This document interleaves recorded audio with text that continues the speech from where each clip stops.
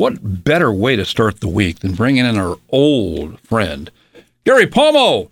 The Pomo joins us this morning. He's always armed with plenty of stories to tell. Mr. Pomo, good to see you this morning. Hey, it's good to see you. You know, you never change. Looks like I just was here yesterday, and it was probably a long time ago. You still look the same. Why, thank you. Okay. Old people tend to lie a little, too. So, and we got old people stories to tell you this morning. I'm going to flash back at some point later on this morning about the old days of Main Street, what downtown Willimantic looked like. But I got to start things off because people know that you've had some health issues over the years triggered by diabetes. You lost both your legs and stuff. But I don't know, man. You got one of the best attitudes of anybody in that situation that I know, and you find a way to get through it. So update us with your health situation. Well, you know, I mean, people do that to me all the time. You know, they say that. But, you know, the realization is, what else can you do? You have to continue, and that's what we try. You know, it's not perfect. But, no, I'm doing pretty well. You know, I always like to point out, I did end up having an infection, and then later another, and diabetes became part of the whole thing, but it's all stems to Agent Orange. I'm a Vietnam veteran, and I don't ever want to not say Agent Orange was responsible, because it was. For a lot of veterans out there with the same situation. So unfortunately, it happened, but you know, I'm doing good. I had a 5-way bypass. Mr. Mike Morissette, our good buddy, plays drums in the band. He had his. We were back kicking. You know, and he's the same way. Everybody, you know, you kind of do what you have to do. But I feel okay. You know, I'm not going to run a marathon, and I don't want to fall down. Other than that, I'm good. That's good to hear. And speaking of your band, how often do you guys play? Well, the band with my band that I put together. How many bands do you have? Well, I have a band, and I have a duo. Me and another fella. I'm back playing a little bit of drums with a duo. So it's, you know, Pomo and Paul, and we do oldie but goodies. And then I still do a lot of the car shows as the MC, DJ during the summer, a lot of that. That still goes on. And also, you know, the band, the guys, they all have other groups as well. They play with other bands, just like all musicians. They play in different bands, but they come together. We've been, I mean, three of the 5 have been doing it for probably 30 years, you know, but we don't play every week. We play once a month, and a lot of it's for good causes, like at the VF, you know, the Veterans Club. And your gigs, from the music to the car shows, what is the clientele you draw? Are they mostly the baby boomer age, or do you get youngsters that get into the oldie music? At car shows, you see a variety of ages, because there are a lot of muscle cars still existing today, and kids are coming in. We used to have clunkers. You had to put oil in them. These kids come in with Mustangs, with unbelievable brand new cars. No, it's a variety. And the music, I tend to play the music from the era of the cars, but I kind of keep it definitely more 50s, 60s, 70s. Those are the classics to me, because I'm an old guy, so to me, and the ones that are there. But then there's a new group coming up, and, you know, and they're still into that end of it as well. You know, they come to some of the dances, functions that are put on by some of the car clubs. For instance, the Dream Machines do 2 a year, so they have a dance, if you want to call it. You know, those days are kind of gone in many ways because of the casinos, you know. It's hard to get people to come out. Gary, people think of you in this area literally as an institution. You've been around forever, but you're not a Willimantic guy originally. Give us your timeline. You're from Norwich. I was brought up in Norwich, and till I came to Willimantic 8th grade, which was 1960. 60, 60, I guess. So would that be Noble School? Actually, it was. Hey, that's good. You're good. It was Noble School. Well, I've been here forever, too. No, that's true. No, but yeah, that was Noble School. Yeah, it was, 8th grade, and then went to Wyndham High, you know, that type of thing. And always lived here since then. I mean, and by the way, tell people where Wyndham High was then. It ain't where it is now. Oh, yeah. Wyndham High is that building that I don't know what they're doing to it. There's something going on in there. But, yeah, the big old building on the corner up there on, what is that? Prospect. Prospect and High. Yeah. High Street. I remember High Street. because we used to have to run down that when you used to sneak out of class. All right, so you have your stellar academic career as a whippet. Then what? Oh, and then I went into the service. You volunteered or drafted? No, I was going to get drafted, so we volunteered. I went with about 5 guys. We went a buddy system. That only lasted through boot camp. I went to, from boot camp, I went to California, only 3 or 4 months. They started sending Navy people in country to Vietnam, so I got to fly over there. My big joke is my friends that were in the Army, took them 30 days to get there because they went on the ship. I flew in there, was there in 18 hours, so it was pretty interesting when you look back now. That's all. And then came back from there, went to Maryland, came back home after that, my tour, the 3 years, I was in 3 years. And then I went to work. I managed a couple of music stores. I went to work for ABC Records. I worked for them for about 4 years. Who were some of your big artists on ABC Records? Oh, Dunhill. Dunhill was the label. Dunhill was the Mamas and Papas and the Grassroots. Jim Croce, Grassroots. But I was, what it was ABC owned. We put albums places, and it wasn't just their albums; it was albums. So that was a good job. It had a lot of benefits with it. It was nice to have. You know, I was thinking about just the other day. I was telling somebody this story that I knew those artists were on those labels because back then, when you had the actual 7-inch vinyl record, big hole in the middle and stuff, you always saw the labels.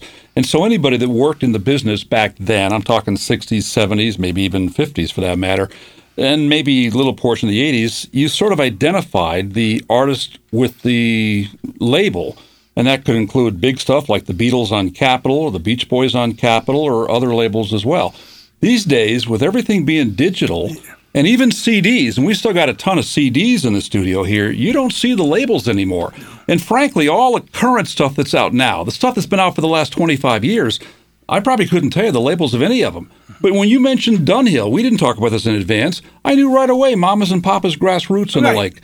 I agree. I think people did relate to that. And like you mentioned, the Beatles on Capitol. But then again, people who collect Beatle records, they was on VJ, they were on Tolly records. Swan. Yeah. And these are all very collectible type records because of the fact that there was, Capitol One, just like with Elvis, when Elvis went over from Sun, Sun to RCA. Yeah, to RCA. I mean, it was the same type of thing. That happened a lot back then because there were a lot of little tiny record companies, So I think that made like you say, you kind of miss that, but it kind of cracks me up. You go into a music store now and you see albums for sale.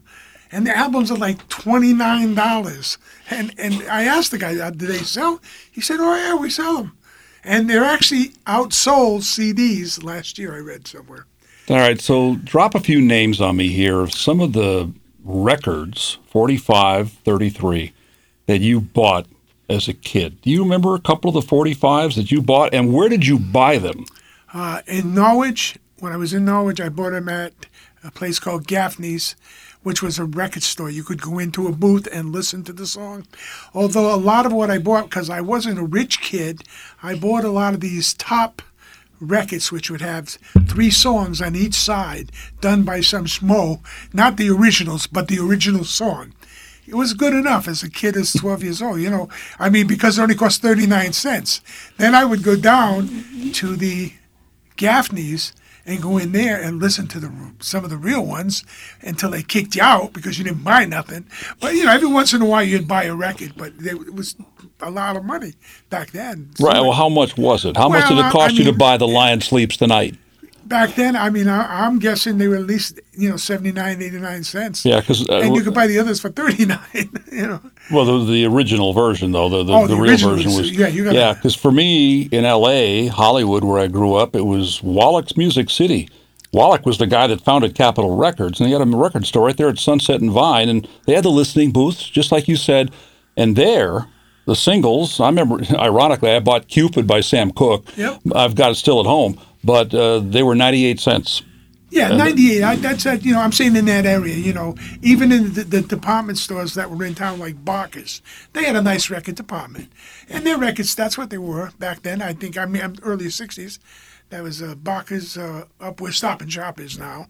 But I remember that. I remember places that like movies, going to the movie. I remember going to the movie for 35 cents, and I'm thinking, I'm not that old, but it was a discount already movie theater in Norwich. Showed 3 movies, 35 cents. And back then, you'd sit through them all, and you'd stay. Nobody kicked you out. You stayed again. It was amazing. Where'd you see movies back then? Where did I see it? Yeah. Oh, up in Norwich. When I was in Norwich, of course, up here at Capitol. Was it Capitol, right? Capitol Theater. Yeah.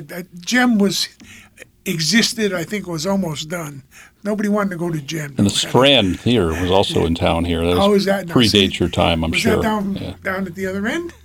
I don't know. I don't know. I don't know where it was located. I don't remember. So if I were to go to Chez Pomo, your house, how many vinyl records would I find?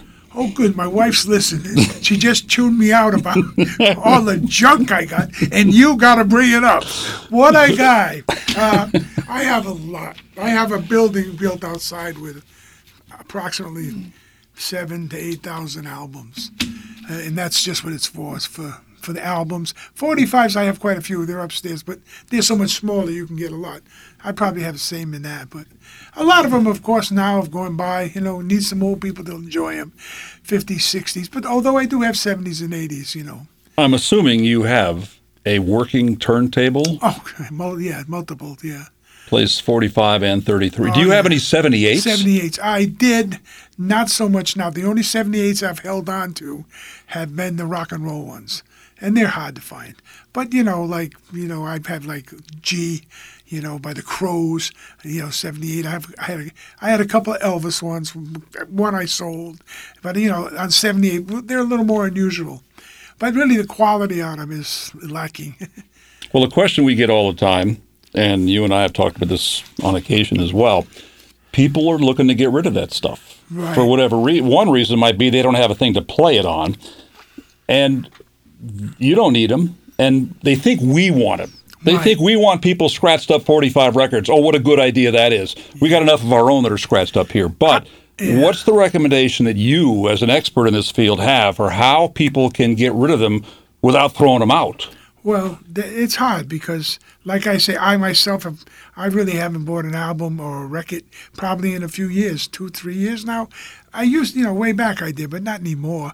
And people, unfortunately, we're going to get rid of records. No offense, but they're going to have Lawrence Welk. They're going to have the ones that were big, Mitch Miller. Unfortunately, that's what the bulk of them are. Anything good, if you put them out at a tag sale, some will buy them. Buy the good ones. They're not going to take the whole load, though. They don't want, I don't know what to tell. That's a tough one. I think it's difficult to get rid of them. Although, if it's someone that was a collector, then it's not going to be that hard. You can go right online today. That's the biggest thing. I couldn't believe how different it's changed. If you go online now, there's so more places that just to find out about records. Now, I'm not in the market for this stuff anymore, but I'm under the impression there's a bigger market for that now, meaning people reselling or buying 45s albums than it might have been 10 or 20 years ago. Do you feel that way? I think there's a market, but you have to really work at it. I mean, I see guys putting records on that's not Spotify, but there's another one, 45s, whatever the site is. I remember going, and you'll see them showing the worst record you've ever seen, and like it's a big deal. And I'm thinking, I must have 4 of those, and all of them are in good shape, better shape than that. But, you're right. There's a market. There's definitely a market, and I'm assuming that most of what I'm reading are by younger people. I think it is younger folks that are really starting to collect some of that stuff. And I know the one thing you and I had talked about in previous years is that one place that you can probably get rid of some of your old vinyl, go to the Mansfield Drive-In Flea Market. Oh, yeah. The flea market is that. always there. I mean, yeah. I'm not saying there's nowhere, but now it's on you. You got to take them there, put them there, sit there, and somebody's going to want to pick them over, and they'll take the best, but you're still going to have the records. Then those used to throw away. Because, like I say, not picking on Lawrence Welk or any of that type of stuff, or even Herb Alpert. It was such a phenomenally big success that everybody had an album by them. You know, it's like the kid. One Herb Alpert album in particular, if you know where I'm going on that one. Oh, yeah, well. Whipped Cream and Other Delights. Whipped Cream because of the cover. Remember that cover? Because of the cover, yeah. Iconic. If you don't know what I'm talking about, Google it. And musically, a really good album, but there's less people that want them. That's the thing. And I remember a good example that you see. Every flea market, tag sale you go to, you would see the Kennedy assassination album, the memorial one, with a picture on it. You see it everywhere you go because everybody back that era had bought that album after Kennedy was assassinated. And I remember I couldn't, to me, when I went to it and I said, gee, and there's another one, every time you'd see it in there, people would, they just, if you're the right person, if you're really into oldies, you got to do with that. You got to put up with the bad as well, Well, and there was also, right before the Kennedy assassination, there was that comedy album called First Family, and David it was a huge hit. They were all doing impersonations. That shows up too, David Fry, yeah. I'm trying to remember who did it. No, it wasn't David Fry. Oh, no, not David Fry. I'm sorry. I'm trying to... Vaughn Mader. I just heard John Tewitt chime in from the newsroom. Vaughn Mader. Yeah, and so they were huge, and then came the assassination, and it wasn't funny anymore. Them, and that was not good for those people. Every time I hear the song Wipeout, I think of my guest this morning, Gary Pomo, because of a night when his band with Mike Morissette, I don't even remember what the name of the band was at that point in time. You can tell me that. Tribute. Yes, indeed. It's been forever. They were playing on Third Thursday over by the old, well, it's now the Wyndham Theater Guild's 3rd 11th Theater. And you got Gary up there as the front man. And then you got the band in backup. I think Joe Tominelli was on sax. Joe was playing sax. And Mike Morissette was on drums. Well, at one point in that appearance, you went behind Mike, and the two of you guys were doing a tandem drum, especially the drum solo in that song. You guys played Wipeout together. And that was probably 15 years ago, but I remember that like it was yesterday. That was a great piece of entertainment. It was a bit that we used to do, on a good occasion. It was a fun thing, and I would lean over Mike. Sometimes I'd lean too far, and he'd be trying to stay on the chair. It was always fun. Mike is such a great drummer. He's probably one of the finest drummers around. There's no question about it.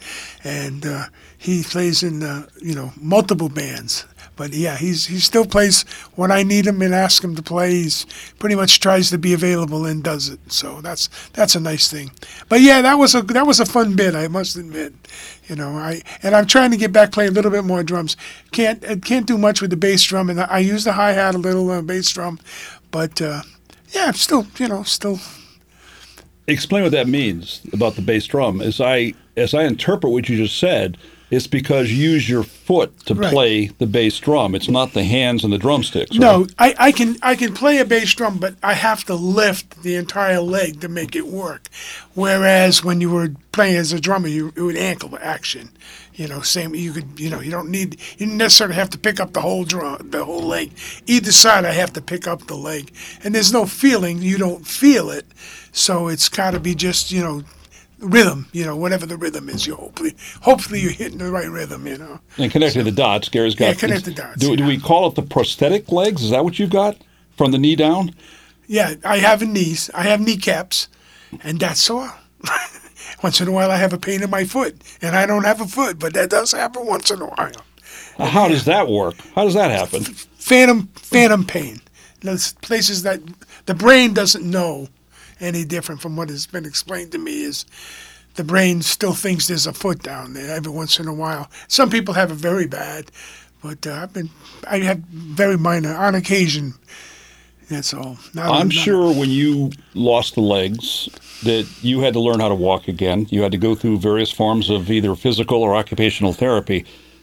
Is that a kind of thing that once you learn it, then you don't have to go there anymore? Do you still go to therapy now for that? No, I don't go to therapy. The biggest problem is when I lost one leg, the first leg, I still had a leg. It was fine. That not a big deal. I got to the point where I didn't need a cane. I walked normal, the whole bit, and not normal, but I could walk. And not a lot of distance, but more than now. I have the second leg now removed.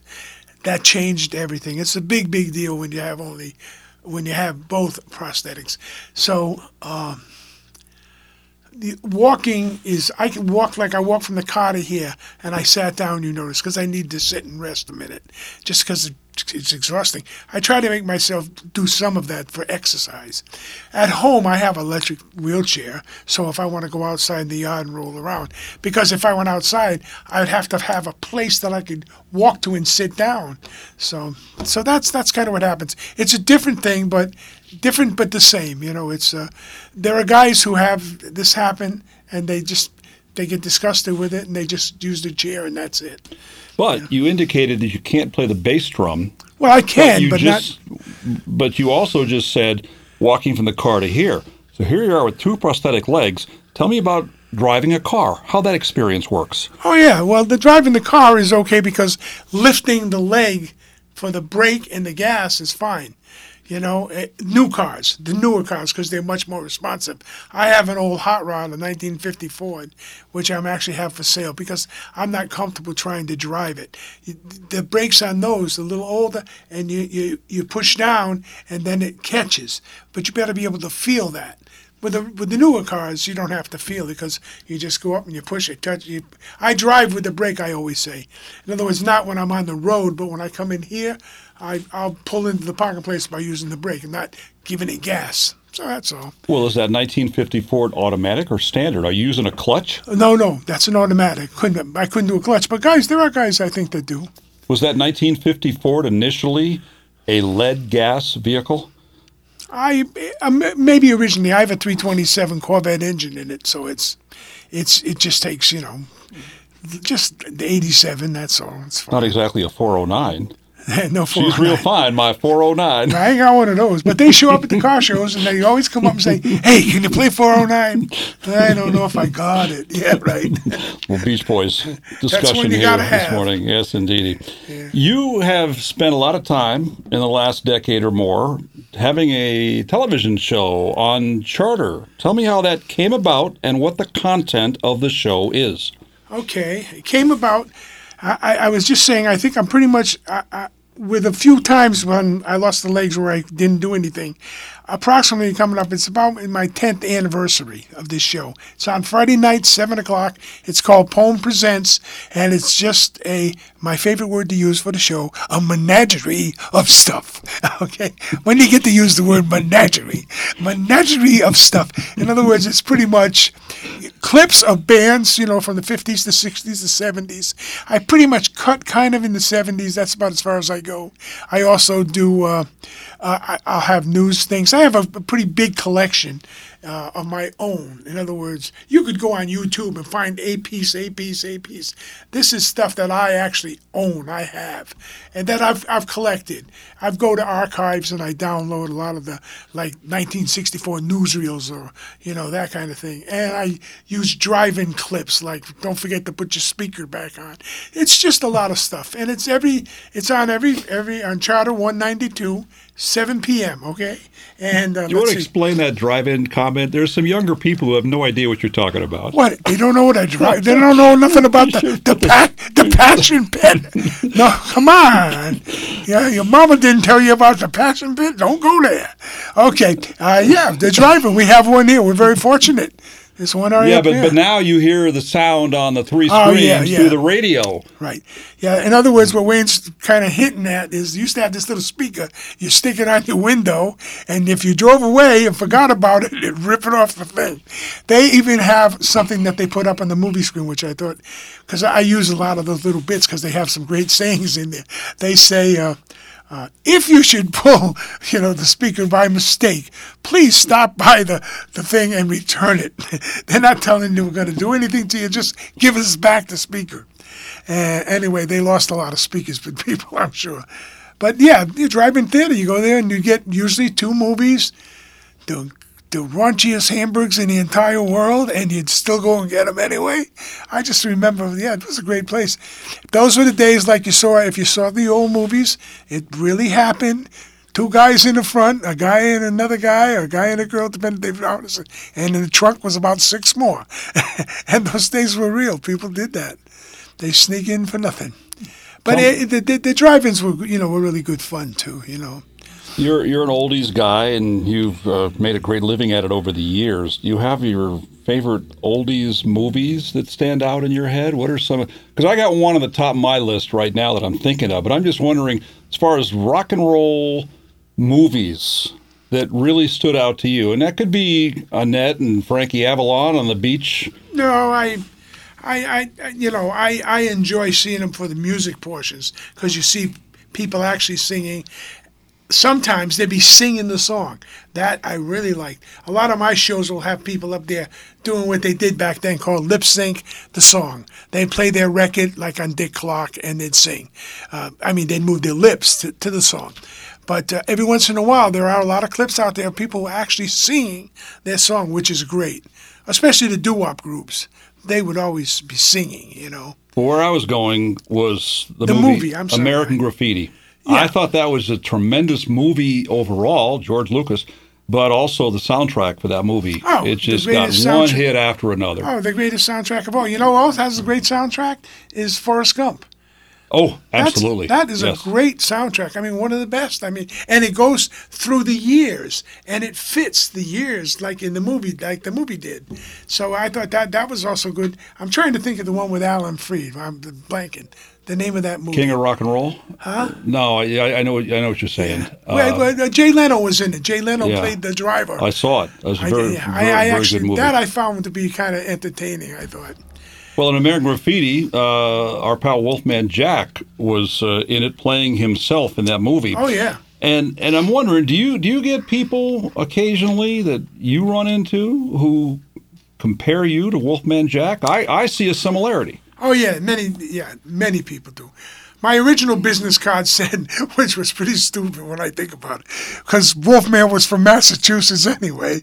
It said, New England's own Wolfman Jack. That was me, the poem, That my first business card way back. A lot of people do. I say a lot. It happens. People sometimes say, oh, you're the Wolfman, right?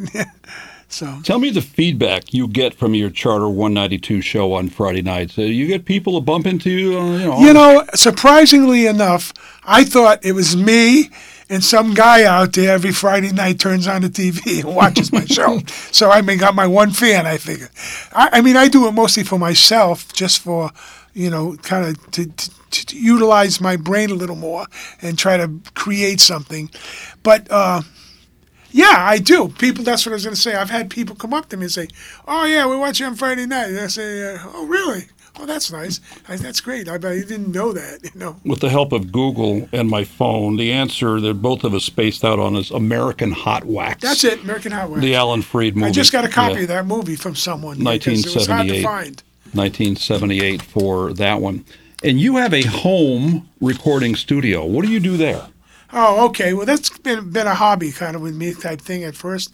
And I record people. And if anybody's out there like to be recorded, call me. I'll try to make arrangements, get you in there. I'm free. The price is good. You have to pay for the CDs if you're ever going to make a CD, but the quality is fairly decent, I would say good. I've had some good luck. I've done probably about 10 CDs. Now, when you say you record people, you mean musically? Some kind of a song or... Oh, yeah, you come in, we do parts. I have multiple, lots of tracks. It's regular like a studio. I've got a big old board with I think I have 18 tracks, and mics. What do you do for musical accompaniment? Oh, if hopefully I'm recording a band, I do that, or a guitar player, single act, whatever the act might be. But, there are plenty of tracks out there, But that particular one that I gave you... Yeah, you got those the little listeners know what's going on here. He gave me 2 CDs. They're even shrink-wrapped. One of them's called The Poems Cartoons, Toons, and the other is Got You Covered. Okay, fill in the blanks now. Okay, the first one I do... these are always promotional from my end. They go to the car shows and the cruises. Those are all the original car songs. Not make-believe, not somebody doing them. They're by the original people. And that one there, I sell at car shows for a contribution, which I send out to Vietnam Veterans of America and Feed the Vets, which is Mike Beatty's if you know who Mike Beatty did that, it's for It was that Mr. organization. Cross Country Bike Ride. The Cross Mike Beatty, Country, yeah, and that's what that money. I send a check to them every summer during the summer. Whatever I put them up there for sale, and I tell them what it's for. And it's just 100% to them. I'd like to open this CD, Gary, but I'm having a hard time with the shrink wrap. I'm sure not the only person that said that, but boy, I'll tell you what, this thing is hard. Professionally done. When you open it up, you'll notice that the CDs, everything is professionally done in here. I have a company that I deal with, shrink wrap, and I send it out. Now, those there are all the original tunes. Well, now on the inside, I can see the liner notes and the sleeve and all the songs that are on this. That one didn't have it. That was because. Yeah, Drag City, Jan and Dean, Hey Little Cobra, Ripcords. I bought that on a 45. Columbia, as I call it, Columbia Records. 409, the Ripcords. Hot Rod City, the Super Stocks. That I don't know. Yeah. Here, you probably might remember. Let's see. Little Hot Rod Susie by Randy and the Rainbows. Right, that's an unusual one. I put that on there. Whose big hit was... Denise. Thank you. Yeah. 40 Miles of Bad Road. Now, I think of that as by Dwayne Eddy, but you got it by Bill Black's combo. And let people know who Bill Black was and the role he played in a pretty famous... Yeah, Bill Black was the bass player for Elvis Presley when he began. Yes. Yeah, he played upright bass, and then he went on to do this thing with this little combo, and he actually is playing the bass on it, I guess, because the keyboard was always the key part, the organ and the sax player, so I don't know. So this is Chuck Berry, No Particular Place to Go, which is about riding. Yeah, that's right, yeah.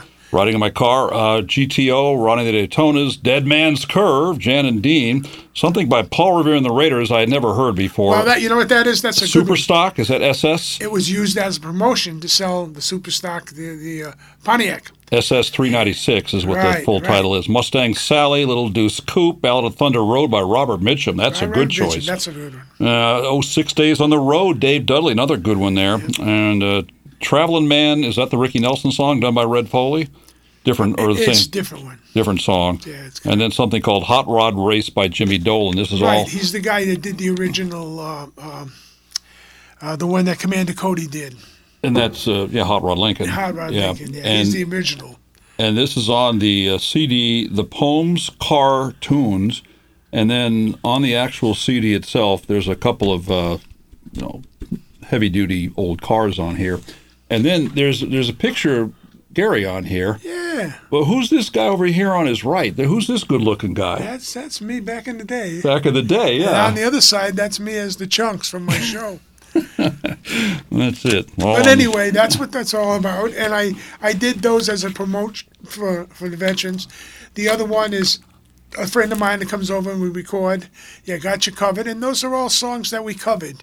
And for promotion, that's all. Just uses it for promotion. So now this one, for example, cut one is Fortunate Son. Creedence Clearwater Revival did that, but it ain't Creedence doing it. It's you guys doing it. No, it's us. I'm just doing. I'm responsible for percussion, and I'm responsible for the producing and doing it. And recording it. And his duet has Knockin' on Heaven's Door, Light My Fire, Sweet Home Chicago, yep. Wild Horses, Dear Prudence just dropped in, and a lot of others on. Yeah, and they're done in the style of Mark, the way he likes it. And it's called Got You Covered because you're covering great songs. See, I see right through you there, pal. You got it, man. You came to Wyndham, you said, in the 8th grade. And I wonder what memories you have of this town, especially Main Street, Willimantic, from the days when you were a kid growing up, Gary. Well, I mean, at that time, it was the beginning when I started to get into music. So I always remembered on Railroad Street, I think this was there was a music store, and I met other people, other kids that were into music as well at that location. Also, back at the top of the hill, I remember there was actually another music store. So I do remember that, right up from the Capitol Theater across the street. So those memories, of course, I always relate to that. But I can remember Todd's, the department store down there. And I remember my wife, Joanne, she used to work at, Woolworths. Is that what it was? Woolworths is where the NAFSIS building is now. Right, exactly. She used to work there. I remember that. And, of course, there was a drugstore right here. Currents, I think it might have been. Yeah. And, of course, Jim's Jim's Coffee Spot, the hot dogs. We talk about them every time anybody gets together and remember those hot dogs. So yeah, I mean there was a lot of stuff. Hurley's was a big place. The kids would get their clothes there for school. Their scout uniforms. That's right. They were the scout downstairs. You went downstairs. Yep, you're right. I remember that now. I had forgotten that. Yeah, matter of fact, there was a troop here in town, right? 32? Was it 32? I think so, in Willimantic. Because I think I came up from Norwich. I was a scout, and I went there for a little while. But I kind of just remember the movie theater, of course, Capitol. I always remembered that. And the YMCA is another place that I hung out a lot. Ping pong was a big game back then. I'm guessing now, when you do your live concerts, you have another version of YMCA. Oh, doing the whole sing-along with the YMCA thing going on, right? Sure. There's things that happened back then that always come to mind every once in a while, certain things. I got one for you that on Jackson Street, right now it's Gilson Square, but on Jackson Street was the College Shop restaurant. College Shop, yes. I think it's George Bury, is the guy that ran that place. That's his name, George Bury. Well, the reason I remember that is that here I am, a kid from Fairfield County, California, then I lived in Fairfield County, Connecticut, and I come up here in 1970, and we had a guy who I'm pretty sure you know, Paul Trowbridge, who did a racing show called I remember that. Yes. Checkered Flag Announcer. Ran at 7 o'clock each weeknight. He called himself Paul Tremaine, but he was Paul Trowbridge. He and I became great friends. Well, I didn't know him when I came to the radio station here. Within the first week, he met me. I was doing the afternoon show, so my show ended with his show at 7 o'clock. And he took me out to lunch. And we went to the College Shop. I have good memories of that place. Yeah. Not there. I guess that went the way of redevelopment, but nonetheless, that was one of the places I remember as well. I remember that place very well. Those were the days, my friend. We thought they'd never end. Yeah, we thought they'd never end. One thing that you're very actively involved in, Gary, is veterans and veterans affairs. So what are some of the events you got coming up? Okay, I really just have a couple of things I'd like to kind of let people, hopefully they'll be able to participate in some way or another. Sunday, December 10th, the second Sunday of every month, the VFW has a breakfast between 8 and 11. But this particular Sunday on the 10th, the MFC Motorcycle Club, who does a lot of things for veterans, will be up there collecting Toys for Tots for the Marines, Toys for Tots. So you don't have to come and have breakfast. I mean, we hope you do because it's probably the greatest breakfast around. But you ought to come up and maybe bring a toy. I know there's a lot of them going on, but let me tell you, there's never going to be enough. So make sure if you can, December 10th, that's this Sunday, if you wouldn't mind, stop by, bring a toy, unwrapped, and anything at all from little boys, little girls, and even some bigger boys and girls that need them as well. And where's that happening again? That's going to be happening on December 10th. This Sunday at the VFW on Willimantic, right, on Main Street. And I have one more thing that I want to, in conjunction with, not in conjunction, but on the idea of, reefs across America, they place reefs. The Greater Wyndham Veterans Council, which I happen to be a member of, we're going to be placing reefs at each cemetery flag post. Now, each cemetery has a flag post. They were originally put there by the Greater Wyndham Veterans Council in 1972.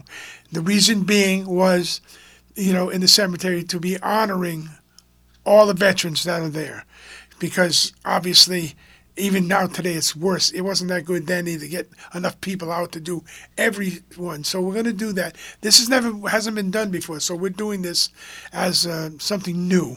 So they're going to be placed there. And we're asking if people would like to follow us. We're going to be doing the Memorial Day route. What we do is we leave from the VFW on December 16th. Okay, it's a Saturday. We're going to meet at the VFW about 10 p.m.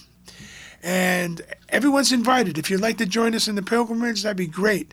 But the very last one, the final placements, will be at the Greenway Memorial down here on Jackson. Yeah. And that should be happening by about noon. There's a very short little program, and everyone's welcome. I mean, it would be nice. I hate to say it, but veteran support is not what it once was, to be honest. I mean, it would be nice to see a few more bodies out there.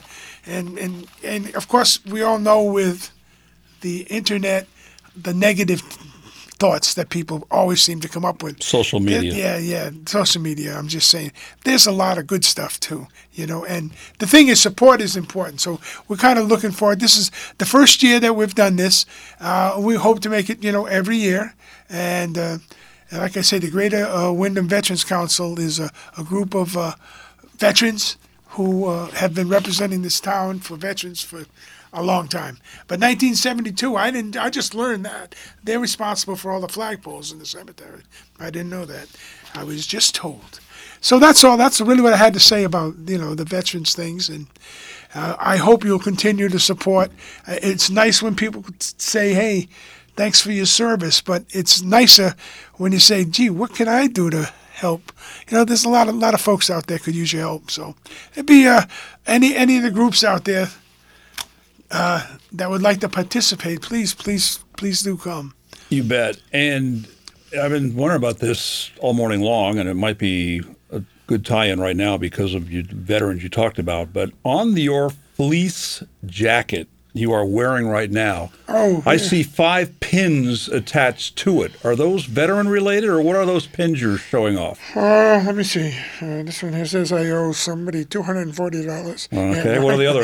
Now this is the Navy. This is the Navy Memorial for the Navy Memorial. A friend of mine gave me. Is that the one from Washington D.C.? Yes, I've done that. It's fascinating. That is good. I actually went there once too. And but it's free. Given to me by a friend. He gave it to me. And another one's just saying Vietnam veteran. Another is, this is the 214, DD 214, which is a pin, in other words, when you get out of the service, you get a 214. So anything you do with the VA or anywhere at all, you got to have a 214 to prove that you're in the service. But anyway, this is just... No, wait a minute. I've got a medical deferment. I was not in the service. What does the 214 mean? Is that some sort of paperwork document? Yeah, it's a document. It gives you a record of what you are, who you were, you're in the service, what years, what medals you have. And that just says when you served. And that way, it's proof of it. So when you're looking for the benefits and need some assistance, you've always got to present a 214. That's the thing, DD 214. We've always heard stories of veterans who come back from a war, and in your case, Vietnam, who have a difficult time assimilating back into society. Did you have that experience when you came back from Nam? Oh, not compared to, not like some guys. Some guys did very bad, yeah. No, I can't say, I'm sure anybody that, when you're doing it, it's like the guys that are in the service now, if they're 18 or 19 years old, and we're the same way, nothing's going to happen to us. Nothing, when you're 19, nothing's going to happen to you, even though it ends up happening. Okay, but I'm saying you don't think that. Not at 19 or 18. And that's the average age in Vietnam. I was 19, so they had a bunch of kids. I see my grandkids, and my granddaughter's like 20, and I look, and she's just, to me, a baby, a kid. And I'm thinking, wait, geez, I'm in Vietnam, I'm 18 years old. A crazy world, it's I'm just saying that it's a difficult thing to figure why one guy gets it this way and another guy gets it this way. Everybody's different. Do you still have dreams about your experience over there when you were 19? No. I was lucky. I mean, I was on a riverboat for a while. You said you were lucky, but you talked earlier this morning about the Agent Orange exposure. No. I'm talking about in country. The Agent Orange is a big thing now for Vietnam veterans. That has become the biggest thing. So many guys have got it. Just like they're doing the thing with the burn pits now for the fellas that were over in Iraq and things like that. This is true stuff. It's not made up. So anyway, it's Agent Orange is a big deal, and they're addressing it, but slowly, but addressing it. And let me wrap things up on what I hope is a positive note here. But with what you've gone through, having both legs amputated from the knees down and so forth, is your wife Joanne like a savior for you? I mean, she must have been great. Oh no, she does it all. But she's I don't know. She's always been tough like that. She took care of it. When I was in rehab and doing all that stuff, she was going back and forth. Oh, yeah, definitely. There's no question that she's done a good job. I don't think, I guess I didn't do as good a job, but she did. Tomorrow we'll be married 54 years, so. Happy anniversary. Wow, Joanne, nice job hanging with this guy. That's impressive. All righty. And she's answering it too, saying, you ain't kidding. That's your guardian angel. And just put in one quick plug for your charter show on Friday nights again. Oh, yeah. If you get a chance, check it out. It's on Friday night, 7 o'clock if you have charter. Channel 192. It's on 7. It's also on Monday. It's on this afternoon at 4 o'clock. It's just really the repeat of a show, but I mean, it's on today at 4 too. But hey, get a chance, check it out. Some are better than others. I gotta say, they ain't all winners, but they're all pretty good. And the thing is, they have no format. There's no format. You might see a guy singing behind closed doors, Charlie Rich, and then you might see the Duprees doing, You Belong to Me. Because I didn't want to do a format necessarily. See the pyramids along the Nile. Yes. All right, Gary, it's always great catching up with you, pal. Thanks for coming in this morning. Hey, thanks so much, Wayne, and keep on rocking. Boy, you just still looking good even at the end of the show. Wow. I'm speechless. The Poem, Gary Pomo on 14 WILI Willimantic and 95.3 FM.